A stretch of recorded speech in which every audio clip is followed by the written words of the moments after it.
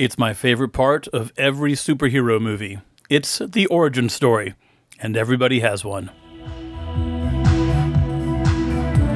Welcome to Pinecone Turkey's The Origin Story podcast. I'm your host, Michael Henry Harris, and it's my privilege to interview superheroes from all walks of life to find out how they got from A to B, to see where they might be going next, and how we all can learn from their journey. Welcome to the Origin Story podcast, long-form conversations with superheroes from all walks of life. I am your host, Michael Henry Harris. Let's get right to it today. Our superhero this month is Shelley Helms Fleishman. Shelley is an artist and a poet. She works in mixed media and in caustics, and art has been a part of her life since she was a child. And to me, she's a prime example of someone doing what they love because they love it. And then when the timing is right in her life and in the marketplace, she's turning her passion into a career. She's a remarkable artist and human being. And besides being kind, smart, and sensitive, she's also a friend and an inspiration. And without any further ado, my conversation with Shelley Helms Fleishman. Shelley Helms Fleishman, welcome to the podcast. So wonderful to see you. It's wonderful to see you too. Thanks for doing it. Happy to. So I have about 1 billion questions, and we won't get to all of them, but that's okay. And several different areas I want to go through and talk to you about. But I want to start with when you meet new people and they ask, what do you do? Or do you work outside the home or that kind of thing? What's your standard answer these days? Well, I usually say artist first, which gets its own reaction. Most people don't know quite what to do with that. Yeah. So they'll either skirt away or they say, what kind? And then I have been saying encaustic because that is what I do the most of. But no one really knows what that means. And I end up having to explain that, which may or may not be the time and place. So now I mostly say mixed media. Okay. Mm-hmm. So yeah, both of those terms would get the quizzical look from me. Can we just briefly do encaustic and mixed media right now? Sure. Encaustic is by far my favorite thing because you can do so much with it. But really what it means is working with wax and working with heat. The way I paint with it is I make my own medium with wax, beeswax, purified beeswax, and then I melt it down with damar resin, which is more or less tree sap, and make little cakes in a muffin tin with that. And then I melt it down after I've kind of filtered it a little bit, and I color it with earth pigments, which are ground up minerals for the most part. So we haven't even started the painting process, right? We're assembling the materials. Yeah, just making shit. And so the earth pigments, like you would basically just grind up rust, and then you make a rusty color and mix it in with the melted wax. Where do you get rust from? Are you getting rust from you finding rust? There's a company, several companies that make this kind of pigment. Okay. And I buy the powderized form from them. Okay. So I make most of my own colors that way. And then I paint with the melted wax. But the fun part is you fuse the different layers with a blowtorch. Yes, the blowtorch. Mm-hmm. Outstanding. Or a heat gun, but blowtorch is much better. And it's called painting? Is it even, okay. Yes. That's the same brushes. General term? Oh, okay. You do other things with it, too. You can put paper and fabric in there. It's extremely flexible. I've put metal wire in. You scrape it. You can carve it, make almost like a bas-relief looking thing. Cool. It's very fun. It does sound very fun. And what's your brief mixed media?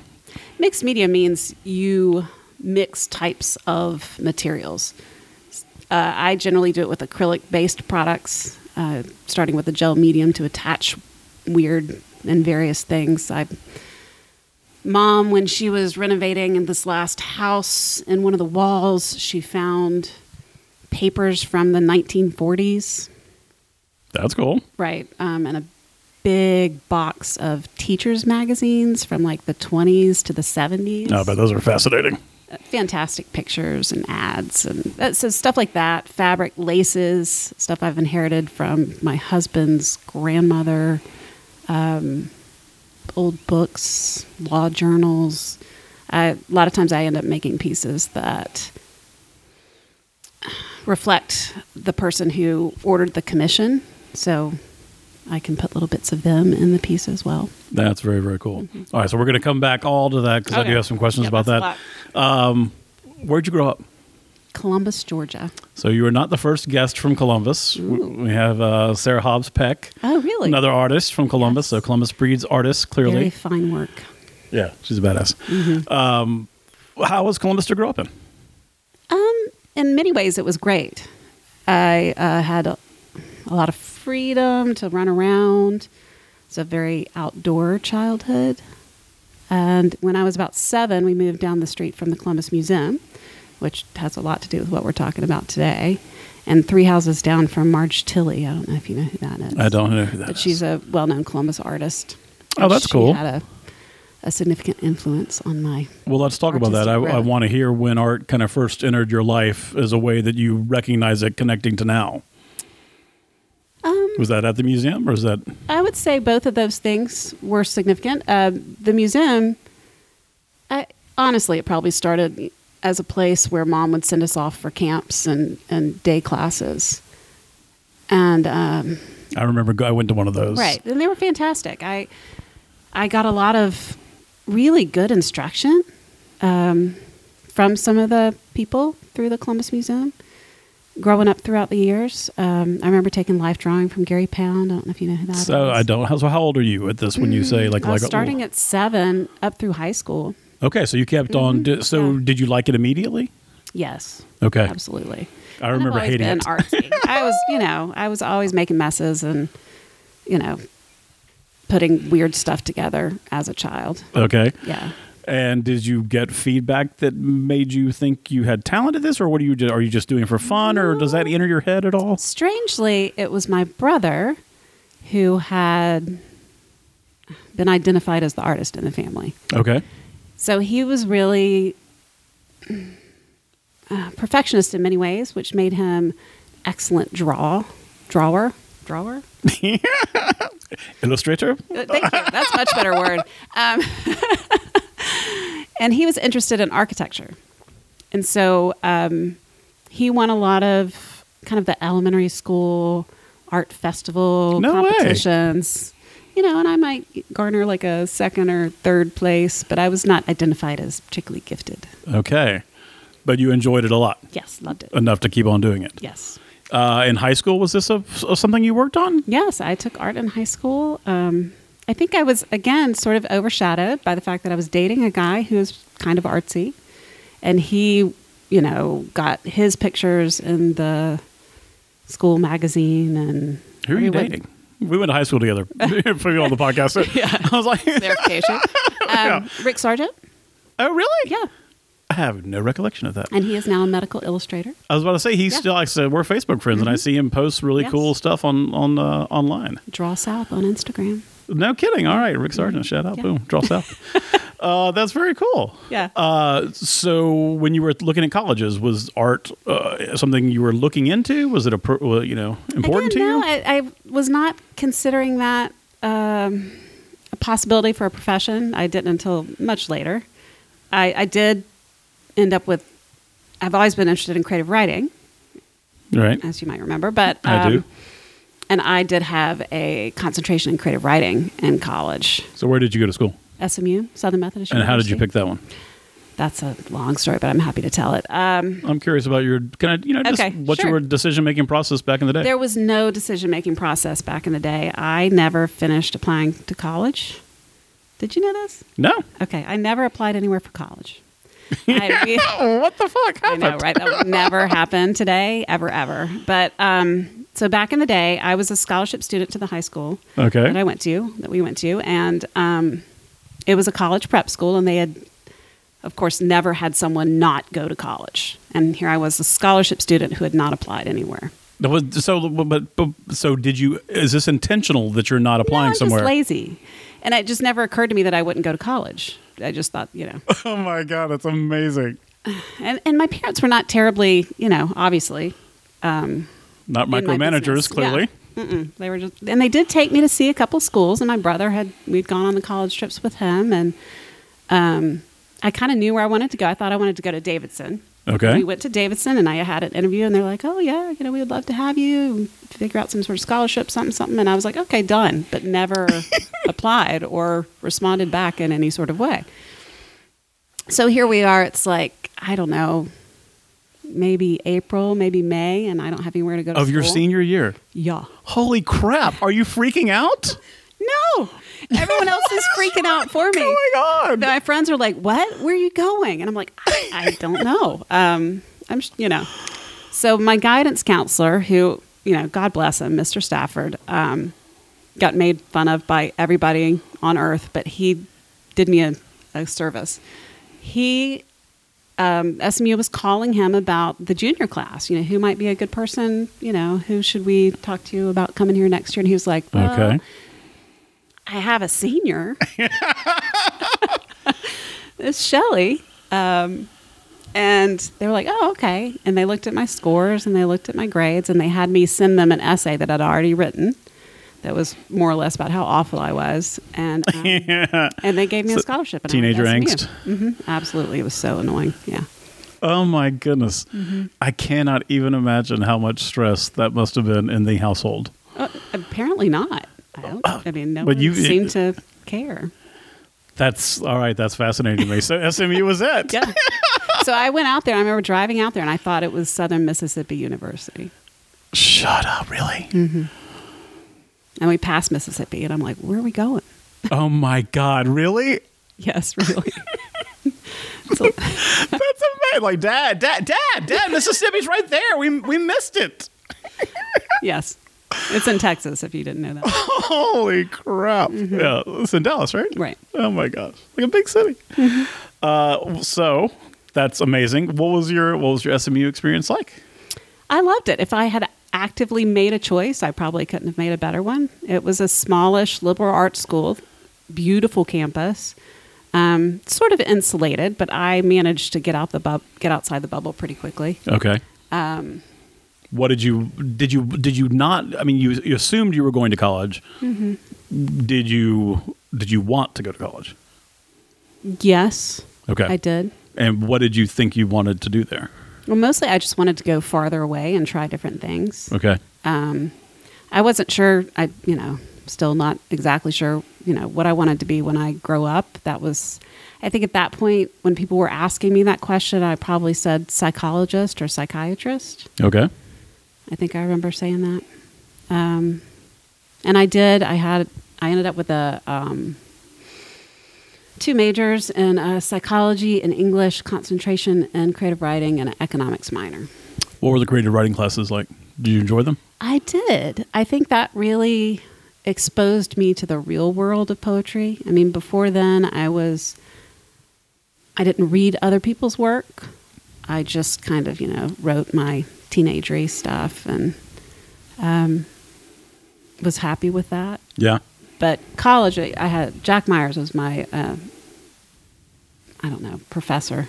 He was really the only poetry professor I remember there. But, and he was also my advisor. And he, was kind of this quintessential professory type looking guy. And had that very much the Socratic method. He was always questioning us and letting us talk into empty space, and was fairly critical, but in a very mellow way. Came out slowly. Gentle criticism? Yes. He always seemed a little bit high. Maybe he was. I don't know. But yeah, it was great. I learned a lot from him. Can you think of anything specific like you learned like by him kind of explaining another poem, or was there a structural thing, or was there light bulb moments like that, or was it learning a process? It was more learning the editing process, being able to self-edit and step back a little bit and see what you thought was so important wasn't translating to the people who were reading your pieces. Oh, that's interesting. Was poetry a big part of your life at this point? Absolutely, and still is. I love poetry. What did you end up getting your degree in at the end? Like, what did you end up majoring in? Well, like I said, I got that creative writing concentration in my English major, but the psychology major and then the economics minor, because Dad wanted some business classes. Okay, so this was like 3 different degrees. Yeah. well, 2 degrees and 1 minor and 1 concentration. Whatever that means. Probably just less work. What did you do after college? Are you doing any art besides let's see, art with a narrowly defined art? So I've always done art. I always made stuff, and I was very much, and it's sort of surprisingly in a way, since I wasn't taking art classes in college, I kind of found a way into the art scene in Dallas. How? The museum on campus was amazing. They had, I don't remember if it was a permanent collection or not, but they had these El Greco paintings, which I don't know if you know who that is. I do. Ooh, you named the right one. Yay! With these fantastic skies, and they had a huge impact on me. And then I, went to the Dallas Museum. I can't remember the name of it right now, but there was this big painting. I think it was by somebody named Church, and it was an iceberg. Just a big hunk of ice, but it had so much color in that painting. And I remember staring at that painting forever. Oh, cool. But I think through the poetry scene, I got kind of latched into the local art scene, sort of the underground, pop-up displays before pop-up shows were kind of a thing like they are now. And I would go with a bunch of random people who I may or may not have known and see these sort of avant-garde displays. Cool. Are you still friends with people from college? Not many. A few, mostly with the girls that were in my freshman dorm.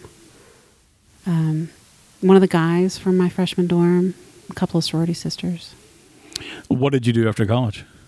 I went to grad school for gerontological social work. So where did that idea come from? Well, that was kind of the offshoot of the psychology degree that I got. And I sort of realized I didn't want to go to med school and become a psychiatrist. And I really loved the counseling idea of psychology. And I thought social work would give me a way to make more of a difference. Just starting to think politically and getting nudged by my conscience to do more stuff in the world. And social work seemed to fit right into that. What does a social work degree look like in this case? Well, it wasn't what I thought, I'll tell you that. So I was going for an MSW, and it kind of just gives you the qualifications. You can be a counselor, but most of the time you end up working in a government agency or in a nonprofit in some sort of outreach capacity. I mean, it's a really hard job. You get no money. And it was, for me, especially being in the gerontology area, it was emotionally exhausting. Can you elaborate a little bit on that? I mean, Yeah. I have my preconceived notions of what would be exhausting about it, but, Well, I mean, one of the hard parts about working in gerontology, which is with older people, they die all the time. Yeah. Right? So you get attached to somebody and you feel like you're actively helping somebody, and then you come back the next Tuesday and they're gone. And nobody's told you, because everybody there's overworked, underpaid, and you show up and, they're not there anymore. What were you there to do, with the people? Like, what are you doing? Well, at that point I was a student, so a lot of the stuff that I was doing, scheduling, arts and crafts, helping them kind of document their lives, whether it's just their bills and their receipts, or kind of writing down some of their stories, which I loved that part of it too. Several different little projects like that. Did they train you at all to talk about, or was it brought up that, hey, we're working with, older people and they are sick and they're going to pass? Was that something they prepared you for? Or? It comes up in the interview, this is hard.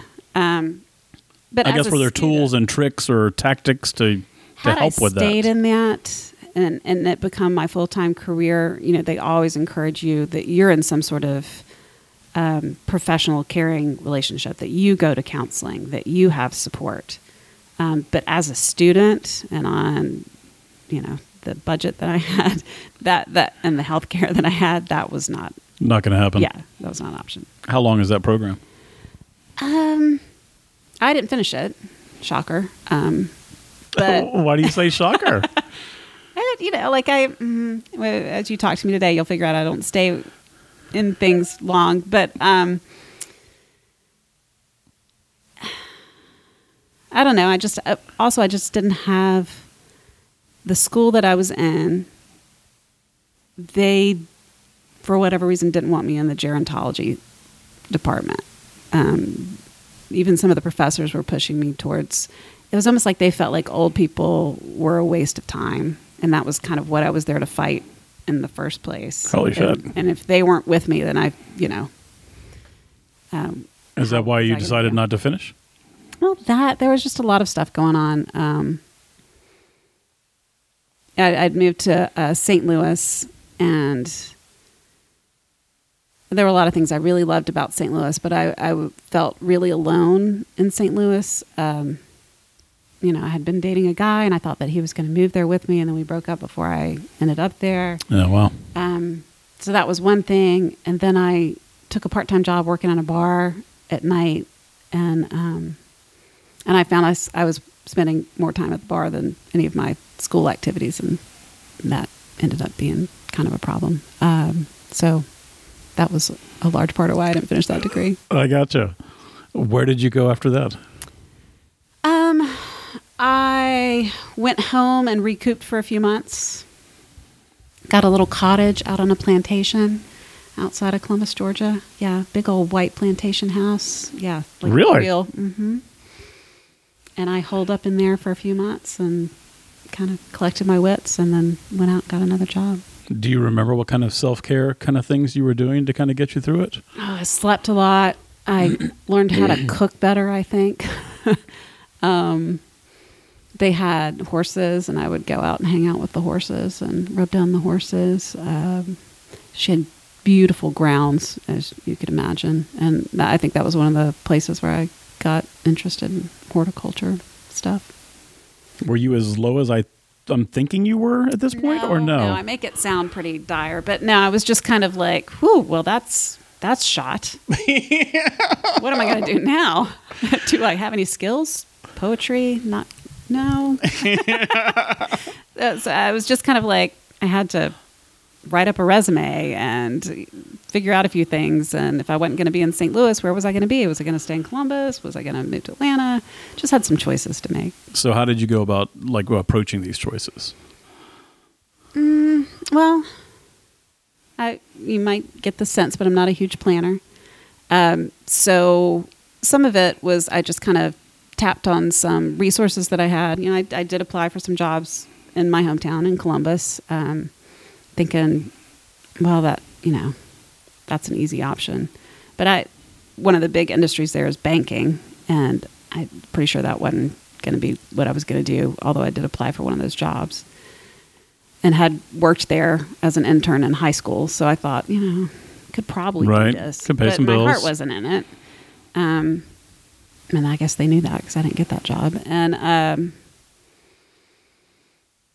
don't know, piddled around back then. I mean, you still looked at ads in the newspaper and... Yeah. And because you're what, 23, 24? Yeah, ish. Something like that. But I took a temp job up in Atlanta, and that turned into a permanent job. Okay. And what industry is this in now? So now I'm in specialty underwriting. Insurance. Okay. Yes. So I don't really know what that means.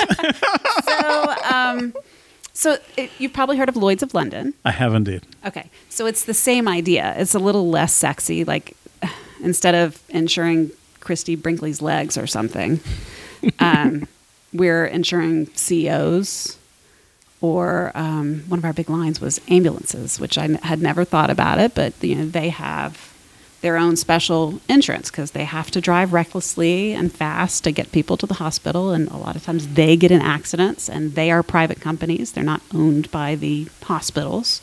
And so they need special insurance. I gotcha. So what are you doing for this company? IT. Okay. Yes. Now, we've got poetry, we've got some art, we've got some social work. Uh-huh. I don't hear a whole lot of science and coding and math and all that kind of stuff. No, I've always been kind of a logical person. I've always tested well in logic, and it turned out that I Well, I started off with the help desk, and then I did network administration, and then I did actual coding. So you're learning this as you go along. They're teaching you, or are you going? A little bit of both. Is it formal, or is it kind of, hey, pick this up? It's mostly, hey, pick this up. There was a little bit of classes. They sent me to a couple of like Visual Basic classes because I'd had no coding background. So how did you find this job? It was, I started off with a temp job as the help desk person. Yeah. Actually, I think I started technically as someone's assistant. Yeah. The assistant to the VP of IT. And they just kept on moving on. Right. And how long did you do IT work? And what was it like? Well, I loved the problem solving part of it. Absolutely. So like if something didn't work and I had to get in there and figure out what it was, I loved that part of it. Okay. And, I liked the people part of it. This is kind of the first time I'd been in a corporate office kind of environment, and I found that really interesting, people watching. I believe you. Yeah. Learned a lot. And then, I don't know, I liked IT. It made sense to me. Now, what are you, again, you're saying, art's always been a part of your life. Are you doing anything actively? So this is like my young 20s. So I am making stuff for myself. I'm designing light fixtures and building tables and painting art for my own house and painting things for friends, buying art supplies when I have extra money, that kind of thing. But I'm not marketing anything. Okay. And how long did you do this? 7 years. Yeah. And what made you leave? Well, late in that game, there were a couple things, really. One was I got diagnosed with cancer when I was 26. And that kind of scared me enough to reassess a few things. And one of the things that I decided I wanted to do was go back to school for poetry. I got a big bonus from my corporate job, and I used that bonus to go get an MFA in poetry at night mostly. And then when it got too hard to get the classes I needed to graduate, then I quit the IT job and went to school full time and started teaching classes at Georgia State and Spelman. Okay, so before we get there, is it okay if we talk about the cancer? Yeah, that's fine. So, will you tell us what's that? It was a long time ago now. God, it really was. Stupid age. So tell me about the diagnosis. How did you find out? What was the diagnosis? What kind of cancer was it? Well, this will give you an idea of how old we are, but it was right around the time of Y2K. And despite my IT job, I was able to get the night off to celebrate Y2K. And there were a ton of pictures that somebody took from the party that I went to. And one of them, I had my head turned in a certain way and kind of like my chin jutted out. And you could see this bulbous thing on the side of my neck, which I had honestly not paid much attention to. I don't know. Maybe I thought everyone had one. But my boyfriend at the time was like, you might want to get that checked out. So I did. And at first the guy thought it was a cyst, but then it became pretty clear it wasn't. And it was a unusual type of cancer, especially for a 26-year-old non-smoker person. But it was called adenoid cystic carcinoma. It might have a new name now. They keep renaming things. But sort of unusual. Tends to start in the glands. It travels weirdly along the nerves. And a lot of times it ends up in your lungs. It's slow growing, mostly. But it kind of never seems to go away. So at that point, since it was kind of like right underneath my jaw and my ear over there on that side, the concern was that it had already gotten into my facial nerve on that side because I was having some issues with that. And so my real concern was when they had to take it out, that they were going to have to cut that facial nerve completely and I'd be paralyzed on that side of my face. So, that 26, I'm vain. Freak anyone out. Right. I didn't want to spend the rest of my life, sort of looking funny. So, which I'd be alive, but I would look funny. Right. But that was not, they were able to take it out without that and had some radiation and some other stuff. And it's been a while getting checked out regularly, but I really don't do that anymore. I seem to be one of the lucky ones. Do you remember a little bit of your mindset going in with treatment? I did. And this is kind of what I was saying. It caused me to reassess a few things. I remember that as a strangely happy time. So, yeah, obviously, yes, there were moments when I was freaked out, mostly when they called me. Well, actually, I called them, and the random nurse was like, "Oh, no, that's cancer." I was like, Oh, that was the worst moment. The way they told me was so sort of abrasive. But my whole family and I went out to MD Anderson, and we had the best time. I think it just frees you up to laugh. You're so kind of anxious and scared, and the way we handled it was we just almost peed our pants. We laughed so much on that trip. And I remember getting off work one day and just being like, I'm taking a cancer day. And laying in my front yard and, picking at weeds and looking at the sky and being like, I need to do more of this. Oh, wow. And it changed me. Like, I was in that corporate environment wearing Brooks Brothers suits, plush carpet lifestyle. And I decided, that wasn't anything I needed. And I wanted more of those laying in the weedy grass and doing a lot of nothing and thinking about stuff. Right. What is grad school like in poetry? Yeah.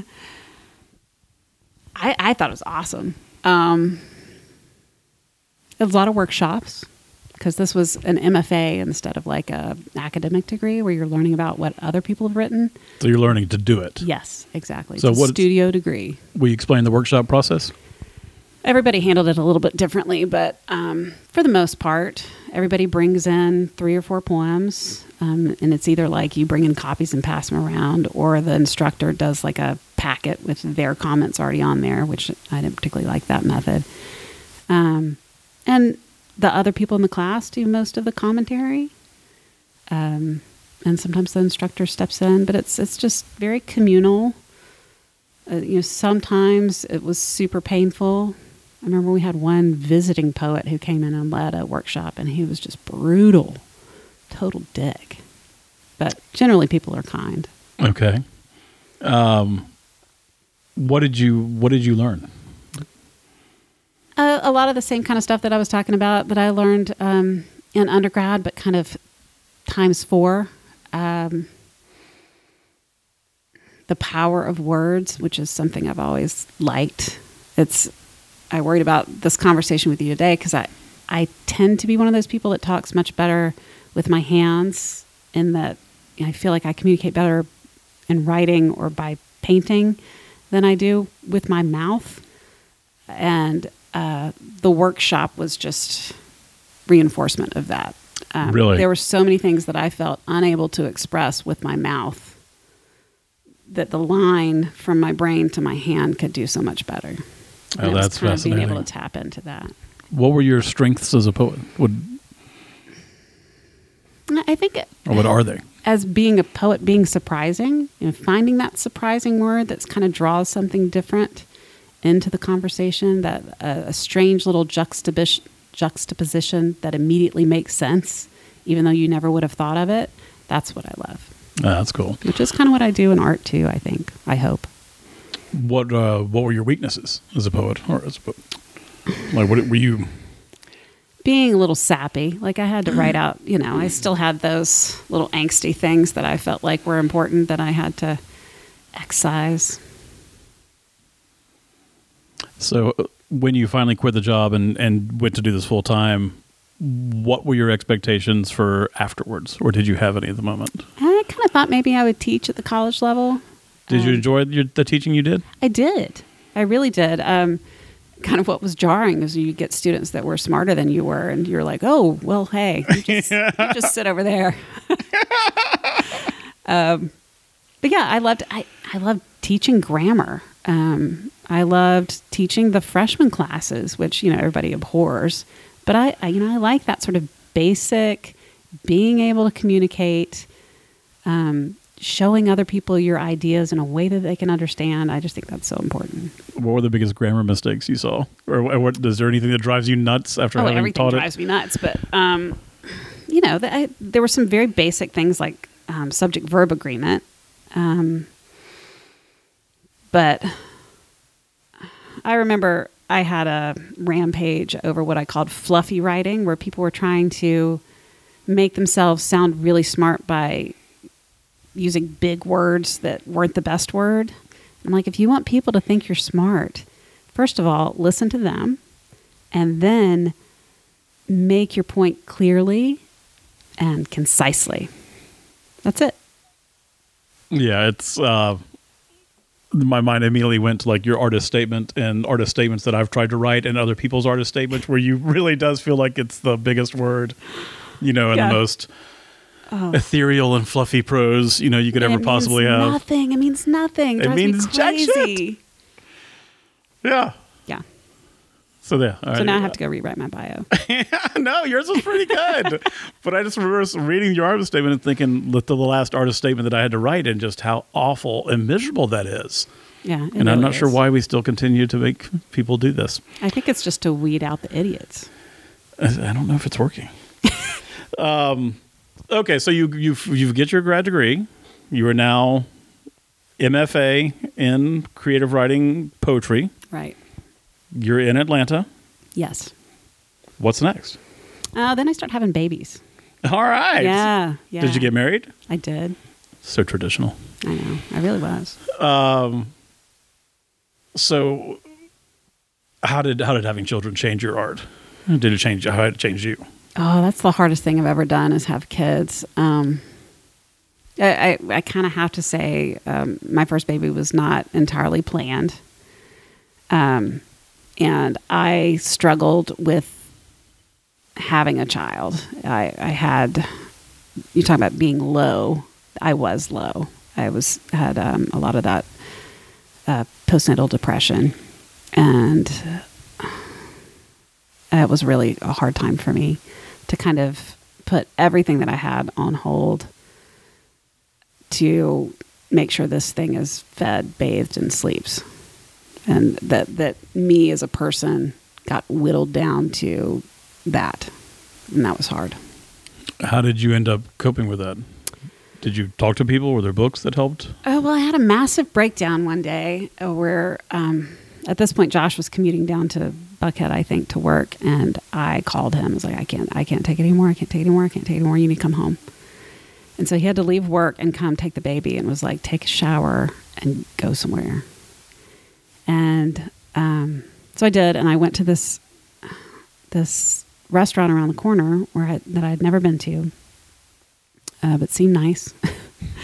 And I walk in the door, and I'd been crying, so I'm sure my face was all puffy and whatever. And the hostess, who was a woman, maybe 5 years older than I was, saw me and was like, "Oh, honey, what's wrong?" Oh my gosh, really? Yeah, she was an angel.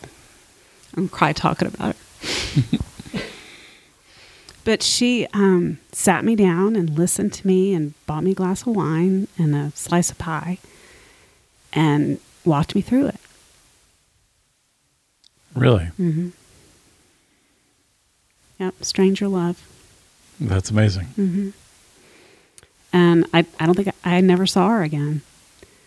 She gave me her number, which I never used, but she was like, you need to take breaks like this and make your husband let you get out of the house, take some walks, connect with your friends.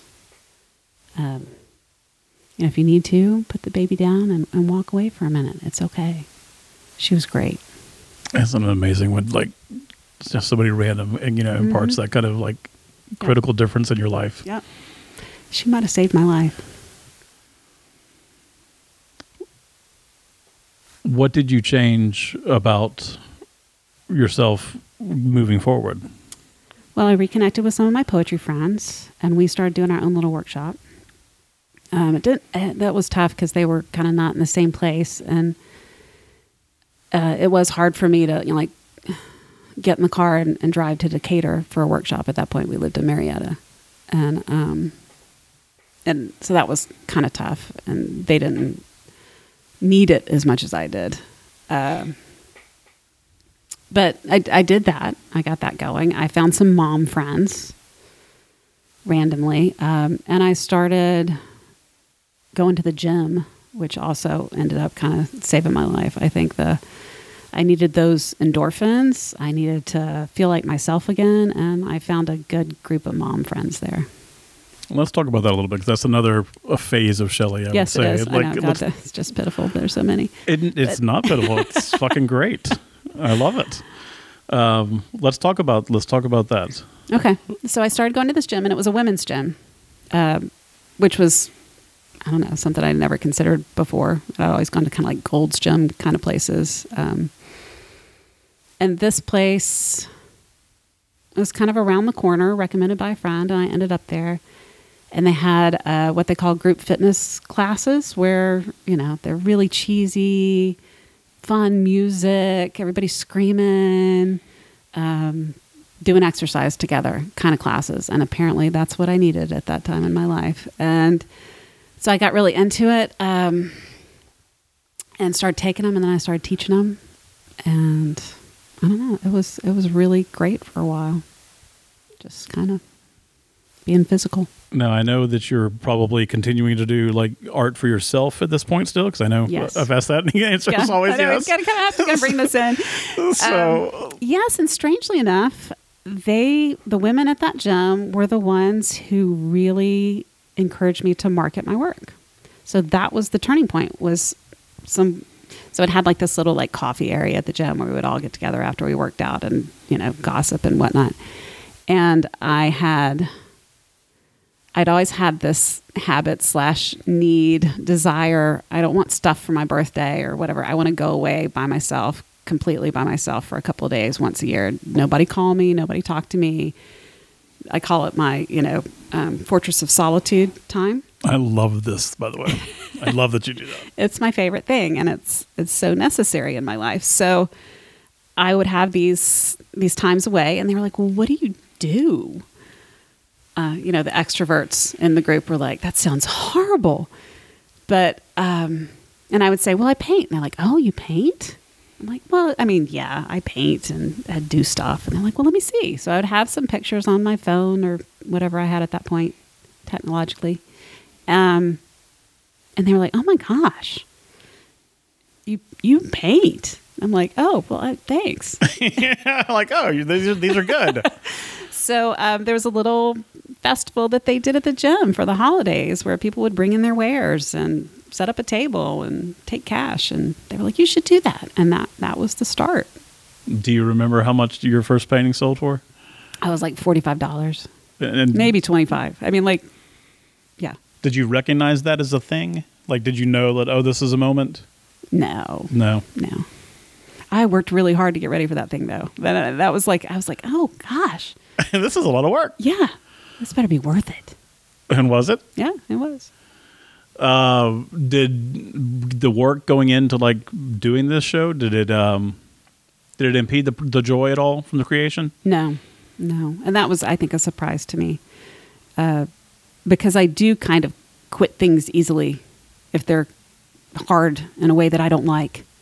And that didn't bother me with this, which is the gift of art for me.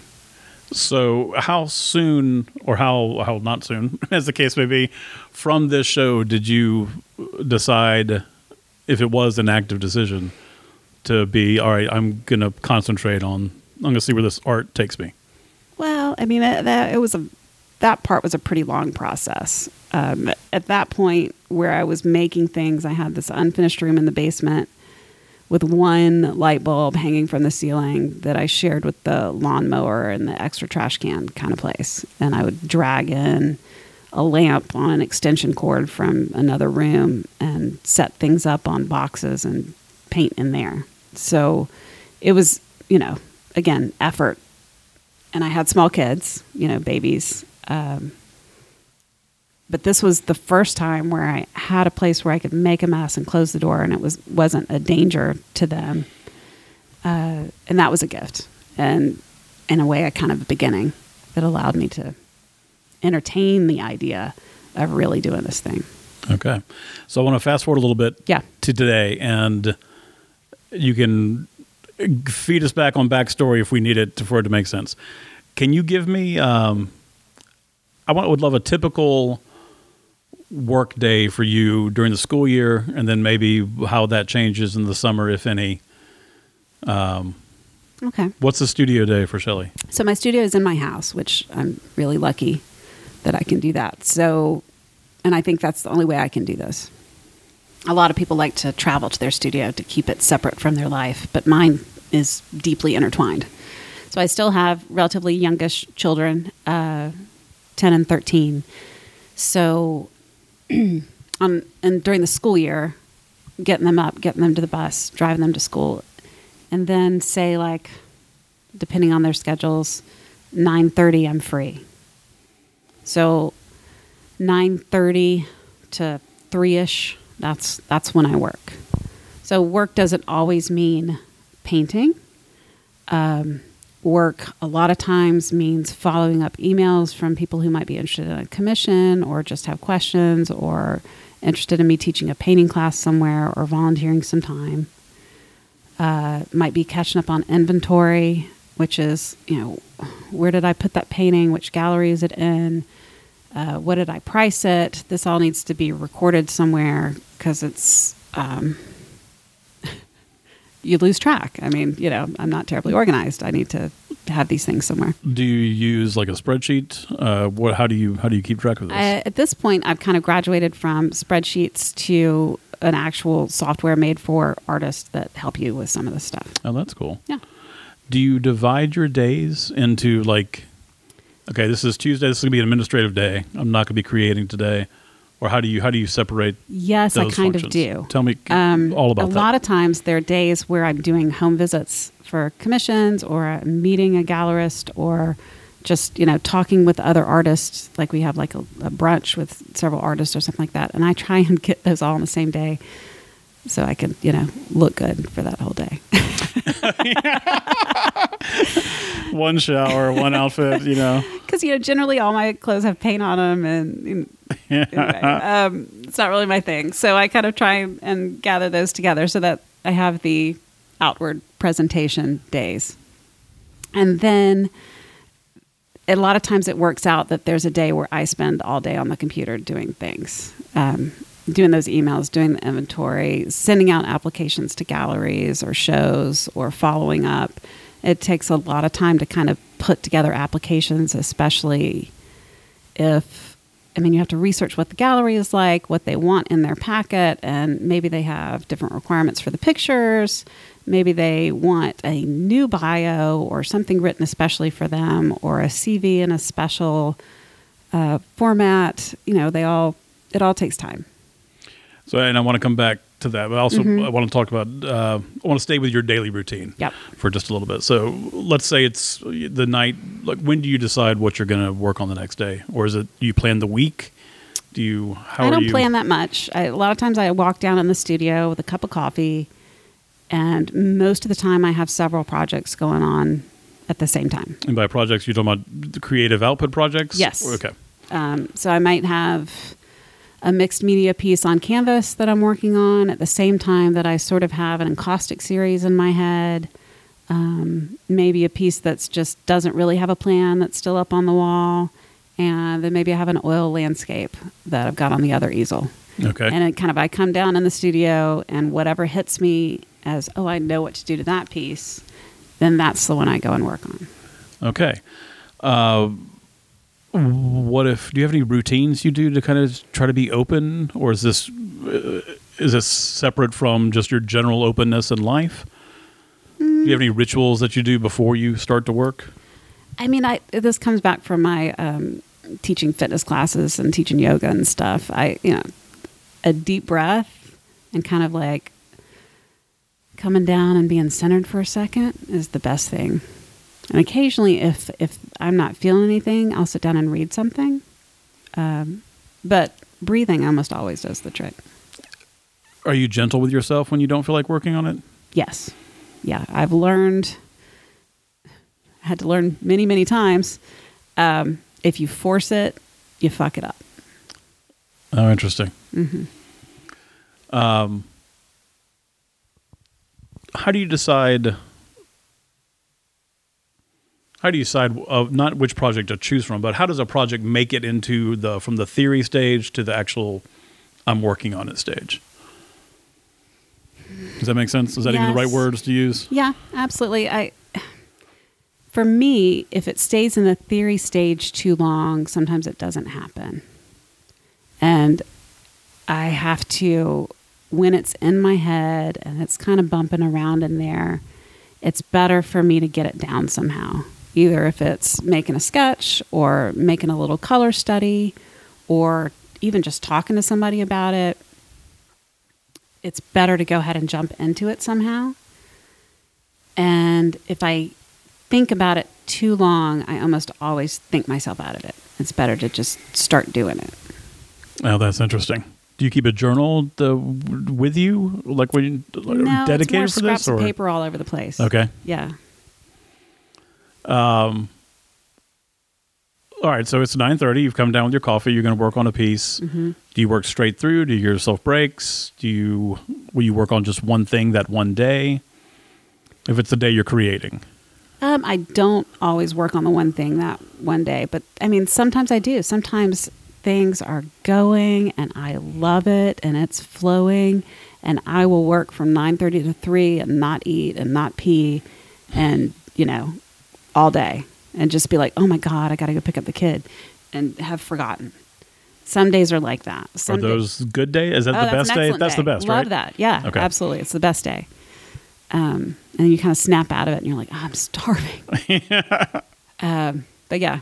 And then other days I flit from piece to piece and kind of, a tidbit here and a touch there. And, I turn the warming plate on and I turn it off and then I turn it back on and I turn it off and then I step away and I do a smudge and it's just a little bit of this and a little bit of that. And those can be fun too. It's just a different kind of dance. Your husband works from home as well, correct? Yes. What kind of conversations did y'all have, or or do you have ground rules, or how do y'all manage that process in that situation? We do not bother each other at all. So the last house, we actually put a sound barrier between our workspaces because we were on the same floor. And if I want to play music, which I really don't do that often, but when I do, it's loud. And he's on a call with, people who may or may not have really strong accents and he can't understand them on a good day. And if I'm messing him up, then he needs help. So we would irritate each other. And then there's also kind of we both have this where you're having a moment in your workday and you want to talk about what's happening. We've had to tell each other, don't come talk to me. I love you. I'm interested in what you do. Right. But do not come interrupt my work to talk about your work. Well, you can text me and see if I want a lunch date, and we can talk after 5, but don't come into my workspace. So I don't go into his office, and he does not come to the studio. That sounds perfect. It's all about boundaries. It is all about boundaries. Do you talk about your work with your family, with your kids, with your husband? Yes. Is that so last night helpful? I was kind of down here. I was prepping that canvas that's taped up to the wall. I'm going to stretch it and put another layer on it before I start working on it. And so that's kind of that's something I would do at night because it doesn't really require mental energy. It's just physical activity. And so both kids are down here while I'm doing that, talking about stuff, which is great. I love it. One's curled up in the papasan and the other one's down on the carpet doing her nails, and we're just messing around. Just having family chit chat. We talk, they'll be like, ooh, I don't like that one. Or, ooh, how'd you do this one, Mom? Or what are you going to do with that? Is that oil? And they're interested in the different materials, and there's a corner of supplies back in the shelving that's got their stuff. Canvas boards and glue guns and their papers and stuff we've bought for them. And occasionally they'll come down here and make stuff too. Occasionally when I've been in museums, there have been art students who will bring their sketch pad and they'll be kind of copying masterworks. Mm-hmm. What do you do for either inspiration or to get better or to do, is that any kind of part of Oh, absolutely. what you do, and can you talk a little bit about that? I still take classes, and then the museum in Marietta, they have live models, and I'll go and sketch occasionally, and there's really nothing better than that to kind of keep your skills fresh. I used to do some portrait work, but that's not my favorite, so I don't do that anymore. But that was, and part of it was because it was just, I was never happy. I could always do one more stroke, and so it took forever. I never got the portraits to the people. It would stay in my studio for like 8 months until I was absolutely sick of it, and I would give it to them more because I was sick of it than because I thought it was finished. Oh, interesting. And that was not right. So with your work now, I mean, most of what I see are abstract-ish. Yes. Would you agree with that? Yeah. What draws you to that? What do you enjoy about that? I love the layers. And so much of my work, even if it is abstract, it's kind of like how the light filters down through things. So if you look outside the windows of the last 2 houses I've had, like the light filtering down through the leaves is a large part of what I'm surrounded by. And the last house had a lot of water, and here I'm really close to the river. And those things are just really important to what I want to express artistically. So there's a lot of that in there. And then just like, I think it's the same thing as poetry, is you're looking to express things that you haven't quite figured out, or that's what I'm doing, and abstract's the best way for me to do that. How do you want your work to be received? I want people to initially walk up and go, ooh, that's pretty. And then go, oh, that's cool. And then look a little closer and want to touch it. That's pretty cool. Let's shift gears a little bit to the business side of it. Mm-hmm. So what mistakes have you made that you can prevent somebody else from making who might have, the desire to, ramp up their, what may be something they do for themselves into something they do for themselves and others? Okay. So many mistakes. I think one that's important is don't partner up with somebody, whether it's a gallery or a group or something that doesn't make you feel good about you and what you make. Even if it's like a big name person or corporation, if you walk out of a meeting or a coffee and you feel icky, then it's not going to be a help to you in any way, even if they sell your stuff. And I mean, kind of, we're all weirdos, and you want to kind of like find a weirdo that matches your weirdo-ness in a balancing, growing kind of way. And there's so many of us out there, there's no need to waste time on mean ones. And are you referring to specifically like gallery owners or fellow artists? To Both. I mean, all. Because it's a large group of people when you get down and start talking to people, whether it's just somebody who wants to be an artist and likes taking your classes, or whether it's a gallery owner that's been doing it for 30 years. You can find a gallery owner that's been doing it for 30 years who is still gracious and kind, and even if they turn you down, they do it with 2 positives and 1 negative. Right. There's certainly a lot, at least in the acting community, of this feeling when you're first starting out that if you don't, it's just very easy to compromise yourself and be like, oh, this is going to be worth it in the long run, even though the process might be completely horrible. Right. In my experience, that really hadn't been the case. Like, things that are horrible are just horrible. Okay. Right. Well, I think that's where you come out on the actor thing too. Like, oh, I'm never doing that again. That wasn't worth it. Always the connections, I guess.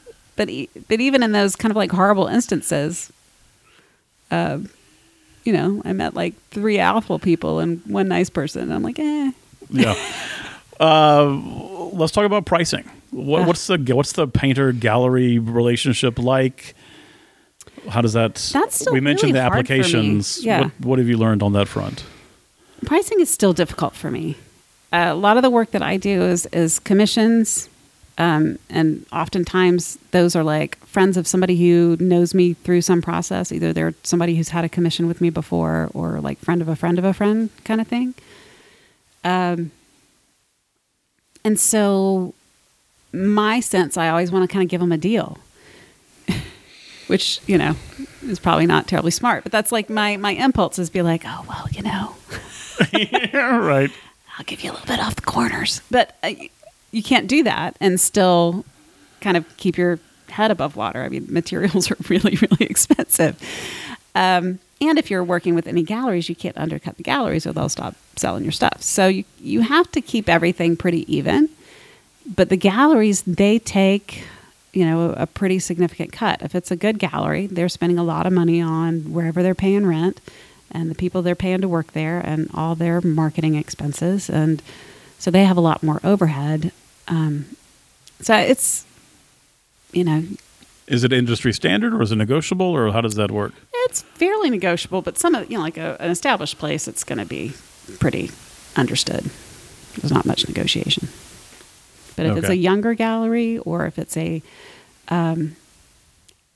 lot of the online sales seem to be done through collaborations of artists and marketing groups, and those can be negotiable. Small galleries can be negotiable. And a large gallery, those like this, is it 50% or 40% or something like that? Mm-hmm. What are you involved in any of the online kind of groups and marketing like that? No, but I want to be. I think that's kind of what I'm pursuing next. There are several good ones, and I think people have. It's kind of been around long enough where people are like, "Oh, I've got a vision for this," and there's some really good ones out there. That's pretty cool. Mm-hmm. Tell me about the application process for the before the galleries. Like I said, because you talked about, your day might be spent tailoring, Mm-hmm. what you're doing towards them. Well, How does one different approach shows them? and different galleries ask for different things. So, one place might want 3 to 4 pictures, which is very tight. Other people are like, send us, 15 pictures. And you're like, really? But then they need to be low resolution, so no more than this. And then spend a little time telling us about what inspires you. So they have their own questions, or somebody just asks for a standard bio, but no more than this many words. So they all have their own requirements. And so almost every application, you end up putting it together from scratch. What's the best question and what's the worst question you've been asked when somebody's approaching you about your work? And it doesn't have to be the best, but just one that stands out in both directions. The question I hate is, how long have you been doing this? Because I don't know how to answer, what is doing this? Does that mean this particular type of art? Does this mean selling art? Does that mean making things? Does that mean seeing myself as an artist, like with a capital A kind of thing? Like, I don't know what that means. That question, I struggle with that. Yeah, I wonder what they're trying to find out, or if it's just a question people just ask because people ask that question. Yeah, I think it's because I don't know. Yeah. I knew I would be able to answer that question. How do you answer the question? I usually say, what do you mean? I don't know, how long have you been doing this? Why are you asking me that? Any in the other direction where you're like, oh, that's really a great question. That actually helps illuminate something in myself, or have you had that? I had somebody ask me why was I drawn to encaustic work, and I liked that because I kind of not really thought about it much before then. You're going to tell us your answer, right? I'm not sure I gave a great answer because I hadn't thought about it before, but it has a connection to history and earth that I love, that it's so old as an art form. Like Cleopatra's death portrait was encaustic. Greek murals were encaustic. It's old and it lasts and it's natural. Like, it is beeswax and tree resin and rust or whatever I put in it. Right. And I love that. It smells good. It feels good to make it. Like there's nothing better than a rainy, cold ass day and you got like a big pot of melted beeswax. Smells good, feels good. And it's kind of meditative in the actual motion of it. So you paint, you brush, and then you fire, and then it moves on its own. And then you brush and you fire. And it does its thing. And it's unexpected. It's really hard to predict exactly what it's going to do. With experience, you kind of know different colors move different ways. And, this oil stick, is really opaque and this color is really translucent. But still, when you kind of get it all on there, you don't always know what's going to happen. And I like that. How do you know when it's done? Oh, God. I try and step away right before it's done. Yeah, really? Yes, because it's easy to overwork things. And caustic's a little better because you can physically take off layers that you hate, which does a whole different thing, which is really neat. But because when you remelt it, it behaves differently again. But I try to stop before I think I should stop and take a break. Oh, that's kind of cool. Mm-hmm. Do you leave a piece for like hours, minutes, days, and like come back to it and not look at it? Oh, absolutely. Yeah. And if I have a piece that, never sold, never quite sat with me, I will absolutely go back to a year-old piece and rework it. Tell me a little about social media. Mm-hmm. 'Cause I'd imagine for a visual artist that would be important. Yes. For marketing. Uh-huh. Are you savvy with that, or were you savvy with that and became more savvy, or? I think I'm still becoming more savvy. It's kind of a moving target, I think. Instagram was a huge market, and even Instagram has changed in this past year as far as how they let smaller businesses be seen. Their algorithms have changed, and how they want you to pay them for more visibility has changed. What have you found to be successful? I think it's more letting people see you a little bit rather than just kind of posting your work and here's the size and price and what you made it out of, but letting people in on the difficulties of the process and the humor and doing what you do. And when you sort of triumph over frustration or just really enjoy a day in the studio with something, I think that's kind of the key.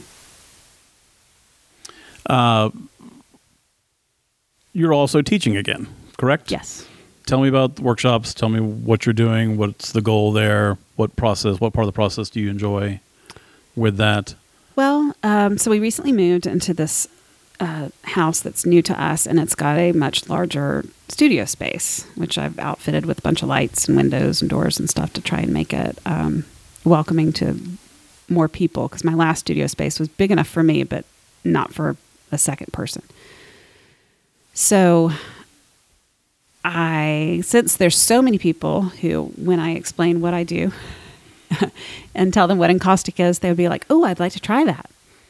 I have now kind of bought all the things so that people can come and try that. So, and I've always enjoyed teaching, obviously, even back into the days when I did different things.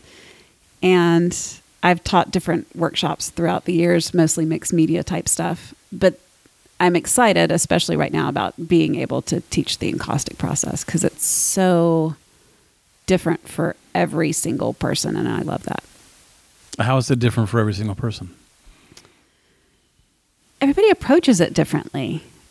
So there are lots of different ways to do encaustic. Like I said, I color the actual beeswax, and use that primarily. But you can mix it in with oil sticks and even oil paints. And then they have like these already tinted cakes of pigment that you can use, which are much stronger colors. And then you can do little pan pastels over the top, or you can embed different fabrics or threads or yarns and photos, make it photo encaustic. And everybody kind of has their own different angle to take that. They get inspired by different things. So I had 2 ladies come in here the other day. One of them made a piece that was red and orange and had like these sort of Asian inspired floral fabrics. Beautiful. Very, very strong and bright.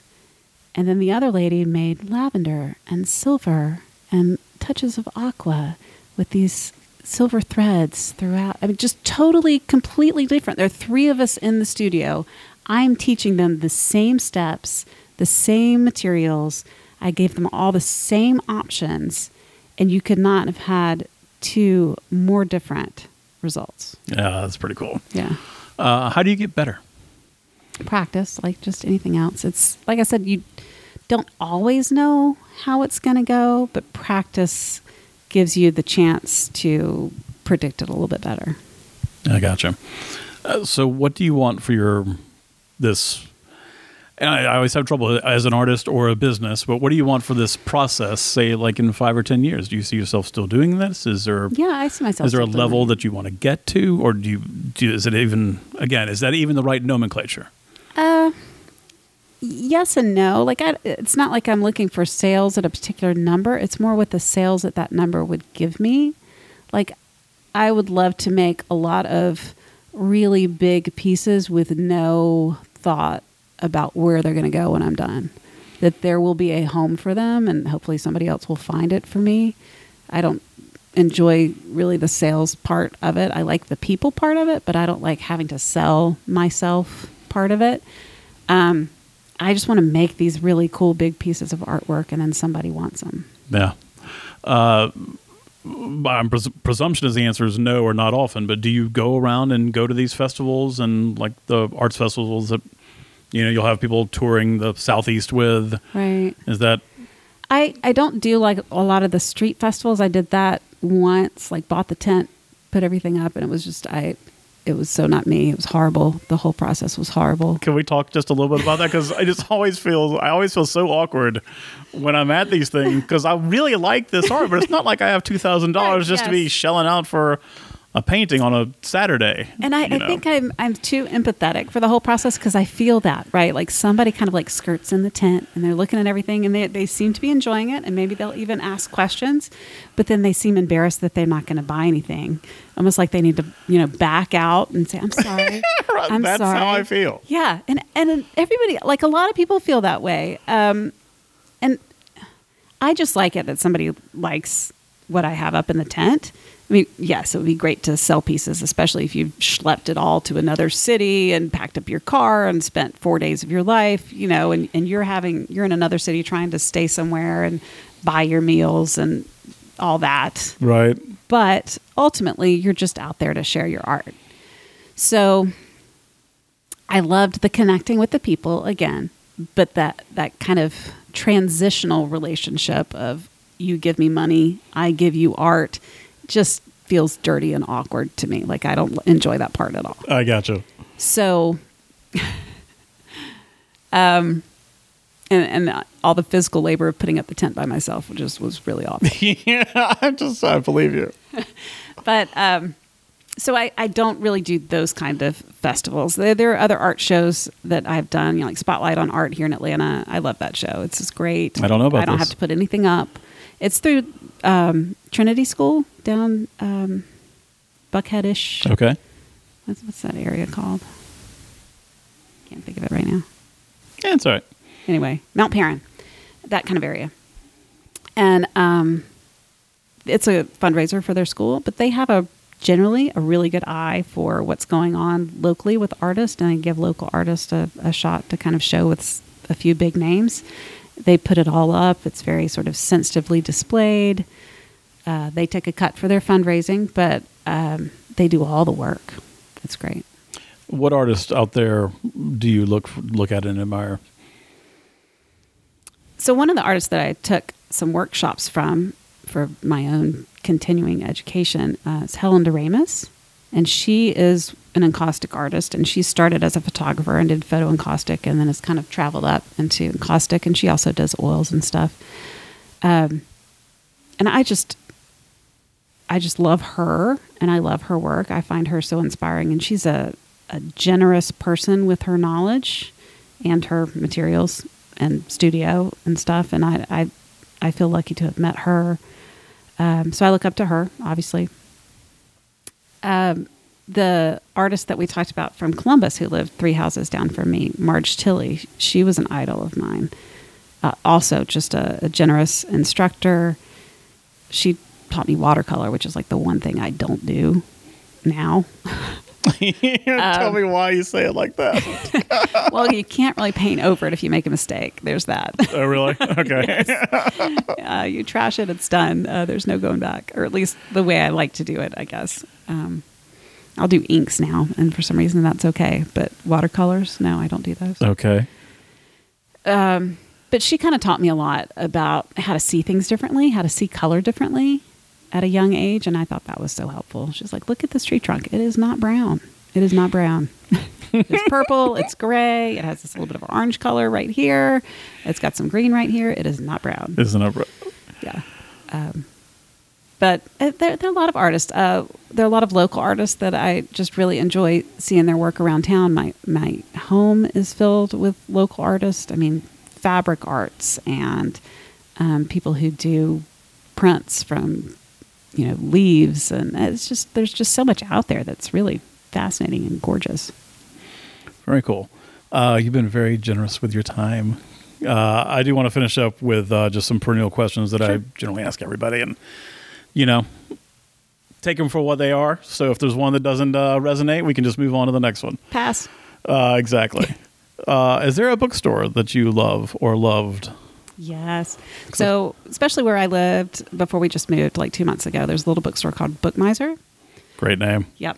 And they were around the corner, and I would take my children all the time, and they just had this amazing knack for helping my children find the right book. And then I just love bookstores, so I would just wander around and buy tons of books. And they closed, and I cried. I freaking cried. And I took them flowers. Like, it was like someone had died. Oh, wow. So then we moved here, and guess what? They've opened a store around the corner. Shut up. Mm-hmm. And it's the same lady. What? Mm-hmm. It's Kismet. I know. So there's a fire. Yep. Family and pets are safe. You can take 3 things. And this can be, you can lift a refrigerator in this scenario if you wanted to take your refrigerator. What would you take? And I'm really curious because so much of what you do is very physical. Right. Obviously you're mental. You can take that anywhere with you, but your materials are important to you. I wouldn't take any of my art. Okay. Oh, okay. There might be a couple of other art pieces that I'm really attached to that somebody else made that I might take. I have a locket that I wear almost all the time, and I would probably take that. Gosh, I don't know. Things are things. Who gave you the locket? Josh, my husband. So Sweet. it's got my babies in it. That's but it's awesome. just like I'm not a jewelry person. That's my thing. I gotcha. Is there a quote or a quip that you kind of come back to that has been important in your life? No. Outstanding. Do you have a book or a film or a play that people should go see that has been important to you, or that you pass on and say, hey, you haven't seen this, you need to see this? Gosh, so many. And it's kind of like I really enjoy finding the right book for the right person. Like somehow you have that connection when you read a book and you're like, oh, so-and-so needs to read this. Yeah, like I love that. those. Like, and I think it is a personal thing. Right now I'm reading Underland by Robert McFarlane, maybe, which is this cool kind of connection with sort of being human and what is under the earth and how that changes us. So it's sort of ecological, but also sociological, like how we bury things that are important to us. Is it fiction or treat the nonfiction? earth but it reads like poetry. It's beautifully written. Oh, cool. Every sentence is just gorgeous. Do you give books? I mean, Yes. Is there one, I know you try to tailor it to the person, but is there one that keeps popping up? Oh gosh, I've got flower friends that I gave The Language of Flowers, which was a novel, but it had a ton of interesting tidbits about what flowers mean. Oh, cool. I've given books of poetry. Oh, and I'm gonna Where do you still read poetry regularly? Mm-hmm. Yeah, well, I'm still kind of have enough friends that are still in that world that they kind of are online recommending new poets all the time. Oh, cool. Mm-hmm. We'll have to talk. Yeah. I need help. I have trouble finding poets sometimes. One of my friends she's now on staff at FSU. She's a great person to follow. Oh, cool. What would other people say your superpower is? And are they right?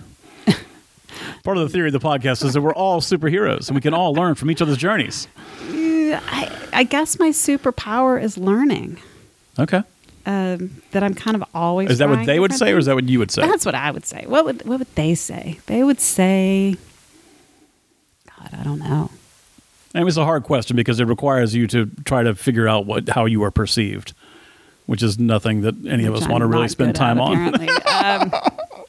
I probably listening, although it doesn't seem like that today. But I think I'm good at hearing what people said and saying it back to them in a way that helps them feel understood. All right. Do you have a favorite failure?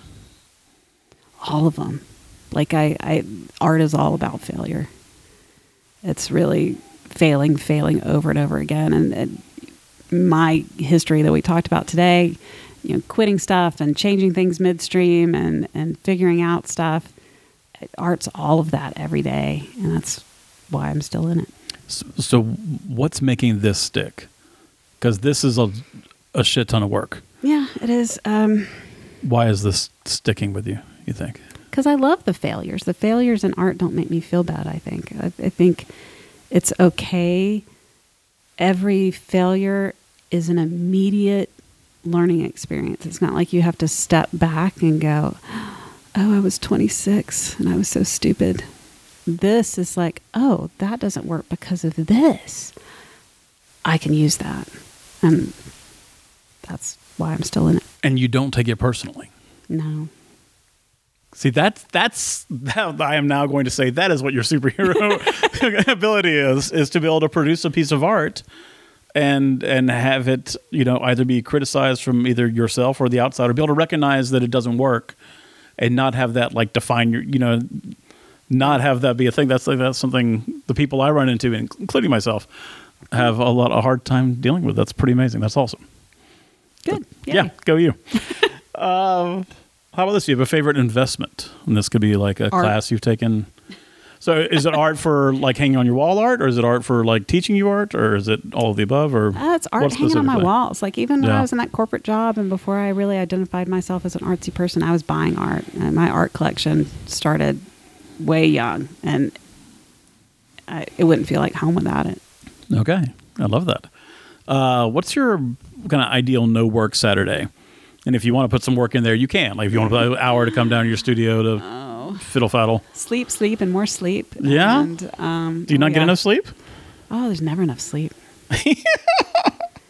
And I would probably be near the water, at the beach. If I'm at the beach, I'm going to read 4 books in one day. Somebody else make me super, super delicious fresh food, but I don't have to go anywhere. I can just eat it at home. And a nice, warm, fuzzy blanket. All right. Saturday at the beach. I like it. What recent purchase of $100 or about that has made your life better? I don't know if this counts, but I'm not a shopper. And it's getting to not shop that's the gift. And so recently I've signed up for one of those clothing delivery services. So they just send me clothes. And it's awesome. Yeah. Is this where you try it on and you can send it back, or you rent it, or? Yeah, I might try the rental thing next, but no, this is just the try it on, and if you don't like it, you send it back, pay for it thing. Yeah, that's a pretty good system. Yeah. What bad advice do you hear given either in your artistic field, or you could be thinking back in the poetry days, or any of your various stops on the road? Like, what have you heard that's still being given out? Well, I think this is true in the poetry world and the art world, that people, young people, old people, get fed the thing, if it makes you feel good, then it's good. And I just don't think that's true.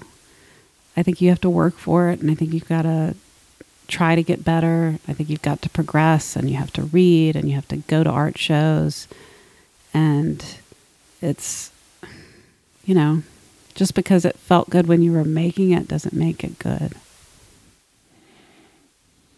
That's a good answer. What's your kryptonite? Noise.